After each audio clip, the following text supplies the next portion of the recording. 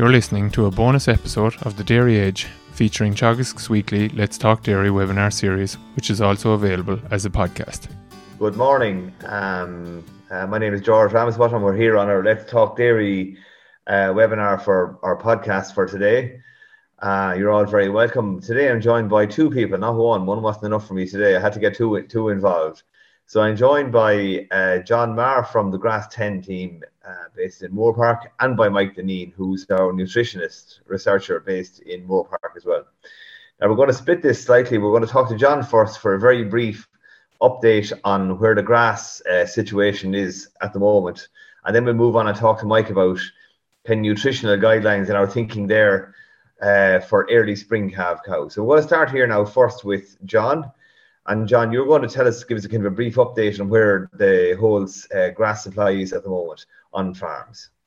Yeah, well, I suppose to start with, George, look, the weather the last week of January has been very, very good. We're well below average rainfall. The first week of February is projected to be well below average rainfall from most of the country, with the exception of the northwest.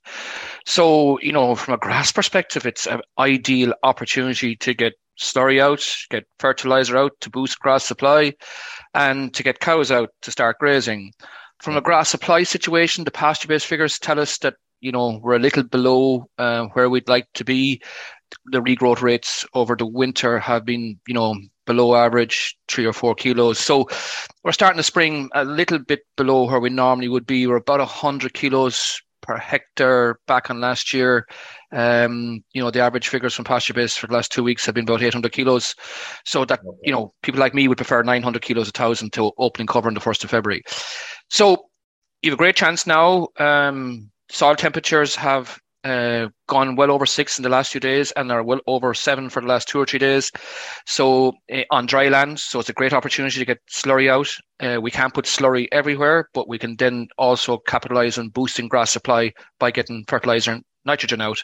Our target would be 20, 23 units per acre, 25 kilos per hectare, half bag of urea thereabouts per acre. And I think they're the tasks for this week. So you have a great chance to get cows out, slurry out, fertiliser out. Okay. That's nice and crisp, John. I think there's enough in that for our group here today, for our audience here today. Look at John, this is a little snip that you're going to give us each week yourself, or some of the Grass 10 team will, in the coming weeks. So we look forward to your contribution from next week on again. Thanks very much, John. All right. Thank you, George. Now what we're going to do is we're going to break now and move into talk to Mike Deneen. And Mike, you're going to tell us a little bit about where we're fixed in terms of our guidance for nutrition of the early, or supplementation of the freshly calved cow in early spring. So maybe we take it on from the scenario, Mike, where we might be a little bit tight on grass, but cows still need to be fed. So what's our thinking at the moment when it comes to that sort of situation? Yeah, so thanks for having me on, George. I suppose there's two main things we need to kind of consider. The first one is our average farm cover, like John was referring to, and our grazing targets, trying to achieve those to set up the farm for the year and the grazing season ahead. And then the other thing to be mindful of, I suppose, is the pure nutrition of the cow, kind of response to supplementation, economics brought, so the wider picture of environmental. So I suppose in a scenario where we can get lots of grass into the cow, like the weather is currently providing, this early stage cow, probably 4 to 5 kilos would be plenty for her. Mike Egan has very good data there recently on dry matter intake in the first few weeks of lactation. He'll be talking about it next week or the week after. But around 4 to 5 kilos would be over 25% of her diet, and that seems to be plenty early on lactation, and even opportunity to drop that if, again, you can access lots of grass. So if the fortunate scenario there of plenty of grass, I'd be aiming for that. Ideally, keep it around 3 to 4 if possible, and that should be plenty to keep the cow in a good trajectory to hit her peak. And along with good quality silage or plenty of grass, what kind of milk yield will that support in early lactation, Mike? Yeah, so that level of supplementation, 3 to 4 kilos, should be setting her up to be heading for the 2 and heading towards the 2.2, 2.3 kilos of milk solids. We've lots of data over the years here in Moore Park and across in Kilworth, and that 3 to 4 kilos should give you a nice economic response there early on. If we go past that, if we head up for 5, 6, 7, we're starting to get that diminishing response. So while we'll make more milk, it won't return back to us in terms of profitability. And the other big thing we'll start to do is we'll start to substitute that high quality pasture. So instead of making a nice margin on that inexpensive high quality feed of pasture, we'll be bringing in more expensive supplement and not getting as much of a response back from it, and ultimately harming our overall performance. So just to be mindful of that too, I suppose. And like no issue in terms of stepping them up to 3 to 4 kilos with acidosis or anything like that, is there? You wouldn't be worried about that at that level? Yeah, so I suppose in experiment scenarios here, we like to gradually increase them, right? 3 to 4, again, as I mentioned, it's about 25% of the diet. So it's not a huge lump of concentrate going in. It'll be split morning and evening. So maybe gradually that fresh cow getting her 2 to 3 to 4 over 2 or 3 days even is just nice. It helps her kind of adapt to it. And similarly, coming off the other side, when grass is really plentiful, when we're heading into April and May, step them down off it as well over a couple of days if possible. So you're taking out a very concentrated kilo of dry matter and getting the cow to replace it with a larger volume of fresh material. So just to be mindful again to work them off it, but not to be nervous of working them off it when there's the high quality pasture there available. Okay. Mike, what about getting them on a bit of meal before they calve? Is there any advantage in doing that? So that's an interesting one, all right. I suppose there's the main aspect I'd see, or kind of objective I'd see for putting meal early on before lactation, say 21 days, 3 weeks before, it seems to be around more of a colostrum concern or getting the cow to produce nice volumes of colostrum. In the US, I've done a PhD over there, they'd be talking about steam up diets and this aspect, but in our scenario, there's been work done in Moore Park and there wasn't any major additional benefit to be achieved compared to good quality grass silage. Okay. So the thought process, I suppose, is that the cow needs a certain amount of metabolizable protein. That fetus is growing fast. She's getting her mammary gland set up.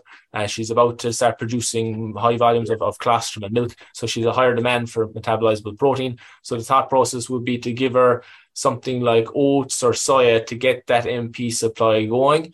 But when you compare it to good quality grass silage that can be fermented in the cow's rumen and grow microbial protein, there's not a massive benefit to be achieved there. So maybe if struggling with colostrum quality, it might be worth a shot. But as a general, I'd say if you can keep good quality silage to those cows 3 weeks out from calving, you should be in good shape. Okay. So what about the composition then of the diet, of the concentrate feed that you're talking about then, Mike? Does it have to be high protein, high energy, or what do you put into it? Yeah, so the protein one is very interesting. I suppose that's another thing to be mindful of when we're feeding supplement. You know, we're talking about reducing chemical nitrogen and reducing nitrogen imports. We need to be mindful too of purchase feed. There's nitrogen in that as well.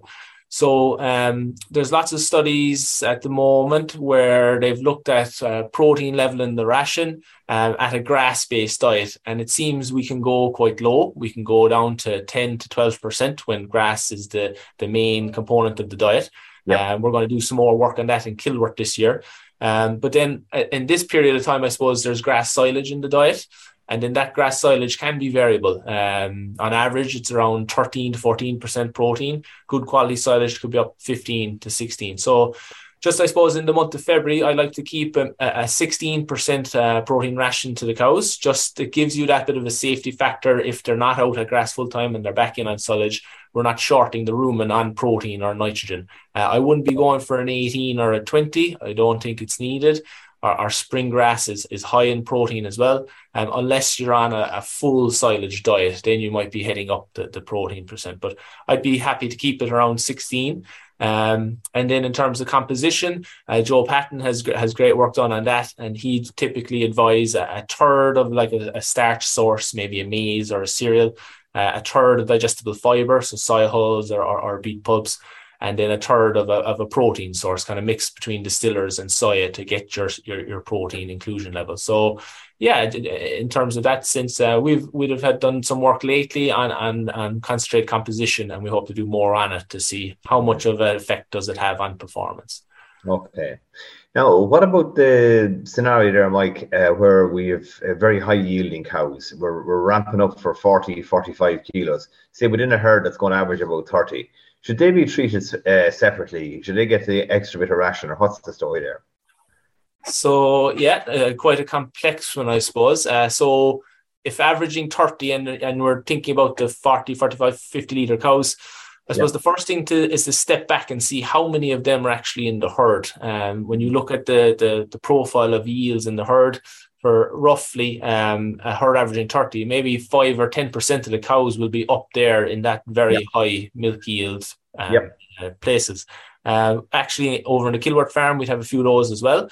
And what we find is when you look at their dry matter intake, their pasture dry matter intake, they have the capacity to eat huge volumes of pasture. So they're hitting intakes of 24, 25 kilos of dry matter intake. So those type of cows that can really hit the volume can also look after themselves once we give them high quality pasture is the thing. We can't be giving them STEMI and digestible material that'll fill up their rumen. They won't be able to utilize it. So we need to keep high quality grass to them. So I'd be advising working really hard on your pasture management, hitting your optimal covers, allowing enough grass, not over allowing that you're pushing up your post-grazing height, but making sure you're not holding back the cows either by pushing them too low into a very low residual. And then in terms of the feed to yield, Joe and Aidan Lawless would have done work down in Johnstown looking at that question, feed to yield versus a blanket. And while there is some advantage to be gained there, especially around peak, it doesn't really persist out into lactation. And again, there's not a huge margin to be gained there, especially when you factor in the hardware and the software to achieve feed to yield. So I suppose in my mind, I'd keep it simple, and I'd be relatively simple, and I'd be focusing on really, really good grassland management, setting up that basal diet, and then taking care of her with the 3 or 4 kilos of ration when grass is plentiful. Okay, so it sounds like we're not going mad on ration. We're not going wild on protein content unless they're indoors full time. And now we're not really focusing on feed to yield as much at all. As you reckon the cows can compensate if they're high yielding, which is very interesting. Yeah, I think they can take care of themselves. So that's a fair point, George. Yeah. The last thing I have for you, Mike, and if any of our attendees want to ask a Q&A now is the time. But the last question I have for you, Mike, is what are your thoughts around turnout? Is it immediately after calving, or there's kind of a school of thought now about maybe holding them in for 3 or 4 days after they've calved, let them settle down, fill the room, and all the rest of it? What are your thoughts there? Yeah. So I suppose it's a difficult one. Again, I suppose there isn't a huge amount of data strictly comparing it in a controlled manner. But the approach we like to use in Kilworth, we typically try to get the cow to grass by day as soon as possible. So get her out for those couple hours, get some fresh grass into her, maybe stretch the legs a bit. And then we like to hold her back at night on the grass silage for the first 4 to 5 days. So we'd essentially have a colostrum group that go out by day and stay in by night. And that bit of grass silage, maybe slightly higher dry matter content, they might be able to fill themselves that bit better while they're a relatively fresh cow just after going through calving. So that's the approach we like to take with them. Out by day, get them grazing, help hit our targets, and then keep them in by night. And then important to say, if there's any health concern, if she's a likely case for milk fever or anything like that, of course you'd be holding her in and keeping a closer eye on her. Okay, perfect. Guys and ladies, if you have any questions, now is your time to ask them. I'm running out of questions here from Mike myself, so this is your opportunity. Just the last thing I wanted to ask you, one little thing that comes up occasionally, Mike, is grass tetany a risk in early lactation, or is it more risk kind of March, April time? So we'd probably see more of it in kind of that March, April time period, just the stage of the grass. But then it's still important to get the right levels of magnesium into the cow. Like we think about tetany, but there's also things like fiber digestion in the rumen, animal performance. So it's important when speccing those concentrates that you're adjusting CalMag or MagOx inclusion levels based on how much you're planning to feed. So we want to be getting that 30 grams of magnesium into the cow. And interesting, actually, we just did some mineral analysis on our on-farm experiment, and we're looking at mineral concentrations across the year, and we're finding grass is deficient in magnesium. But then a part of that we're not catching is the bioavailability of that magnesium, and it gets more locked up in that period you mentioned when you could encounter tetany. So that's where it's even more important to have your available source to the cows in terms of CalMag or Magox. Okay, fair enough. Question in there, Mike, is the 3 to 4 kilos of meal, is that a maximum feed level or an optimum feed level? So that would be optimum. So the thought process there, optimum in the early period of lactation. Just emphasize that. The thought process there is there's interesting financial modeling done by Lawrence Chalou and Elodie, and they looked at a number of different scenarios and different price indexes, milk price to feed ratios. And they found around annual level of 600 kilos of concentrate is the financial optimum. So if you kind of butter that out across the year, what does it look like? It looks like 3 or 4 kilos in that February, March, dropping them down to 2 kilos in April, and then 1 kind of May, June, July before bringing some back in to help build cover. So that's the kind of financial optimum in that sense. And it seems like a sweet spot for the cow too. It kind of really maximizes the return on those 3 to 4 kilos and doesn't go beyond that where we start to get diminishing responses. So the other point as well, I suppose the important point is that it's maximizing the return from that inexpensive pasture as well. We're not replacing pasture with concentrate and gaining a smaller margin and kind of going into that marginal milk territory. No, I know. I suppose, but the only thing, Mike, and you have to put your hand up and say it, that's all modelled on excellence in terms of grass management. So that would be, I suppose, the intricacies there is if you've poor digestibility in your swards or high pre-grazing yields, you'll have a lower UFL content in that basal diet, and then you'll get a better response to concentrate as you feed a higher UFL feed material. So should be mindful of that too, George, that if you're seeing a big response to your concentrate, maybe it's not necessarily a good thing. It could be indicative of your grassland management. So if you're... It's always the ultimate irony that the best responses to me come from the worst managed pastures. Generally, fair point. And then, of course, we're in a strange scenario at the moment, the milk price to feed price ratio, and it could be, I suppose, encouraging to go after that. But I just be very mindful not to drift the system. That ratio tends to change a lot. And then again, don't be focusing on that marginal milk. Really maximize what you can get from your pasture-based system, and then that 3 to 4 kilos will help you financially to get a good return. Okay. Right, guys and ladies, with that in mind and on those words, I'll just summarize maybe what Mike has said in 3 or 4 sentences. It seems from an optimal perspective, 3 to 4 kilos with conventional cows, normal, good, highly productive cows doing 30 odd litres average at peak, 3 to 4 litres with good grass in February is what we're talking about. What else did I pick up, Mike? Don't be afraid to keep the protein down in the ration on grass consistently. Exactly, that's probably the second point, and I suppose the third point that comes back to me all the time is we're talking all the time about good grass management and having top class grass there for the cows. And I suppose the last point I picked up on from you, Mike, is that feeding to yield doesn't seem to be adding a whole lot where management is very good on farm. Yeah, that'd be very fair. There's a small bit to be achieved around peak, but overall, I would be setting up the system to go after it. Thanks very much, Mike, and thanks to our listeners for tuning in today. Next week, next Thursday morning, we're being joined by Mike Egan from Moore Park. Mike's a bit of interesting work done on dry matter intakes in early lactation in cows. So I think we'll listen to that next week and take from it what we can. It's to complement what Mike Deneen has been covering here this morning. And we will be also joined by a member of the Grass 10 team again, just for a brief update on where grass is at the moment. Thanks very much, Mike, and thanks to our listeners, and safe farming. That's all for this week's bonus episode from the Let's Talk Dairy webinar series, and don't forget to look out for more bonus episodes each week. I'll be back with the usual Dairy Edge podcast on Monday, so do listen in then. I'm Stuart Childs, and thanks for listening.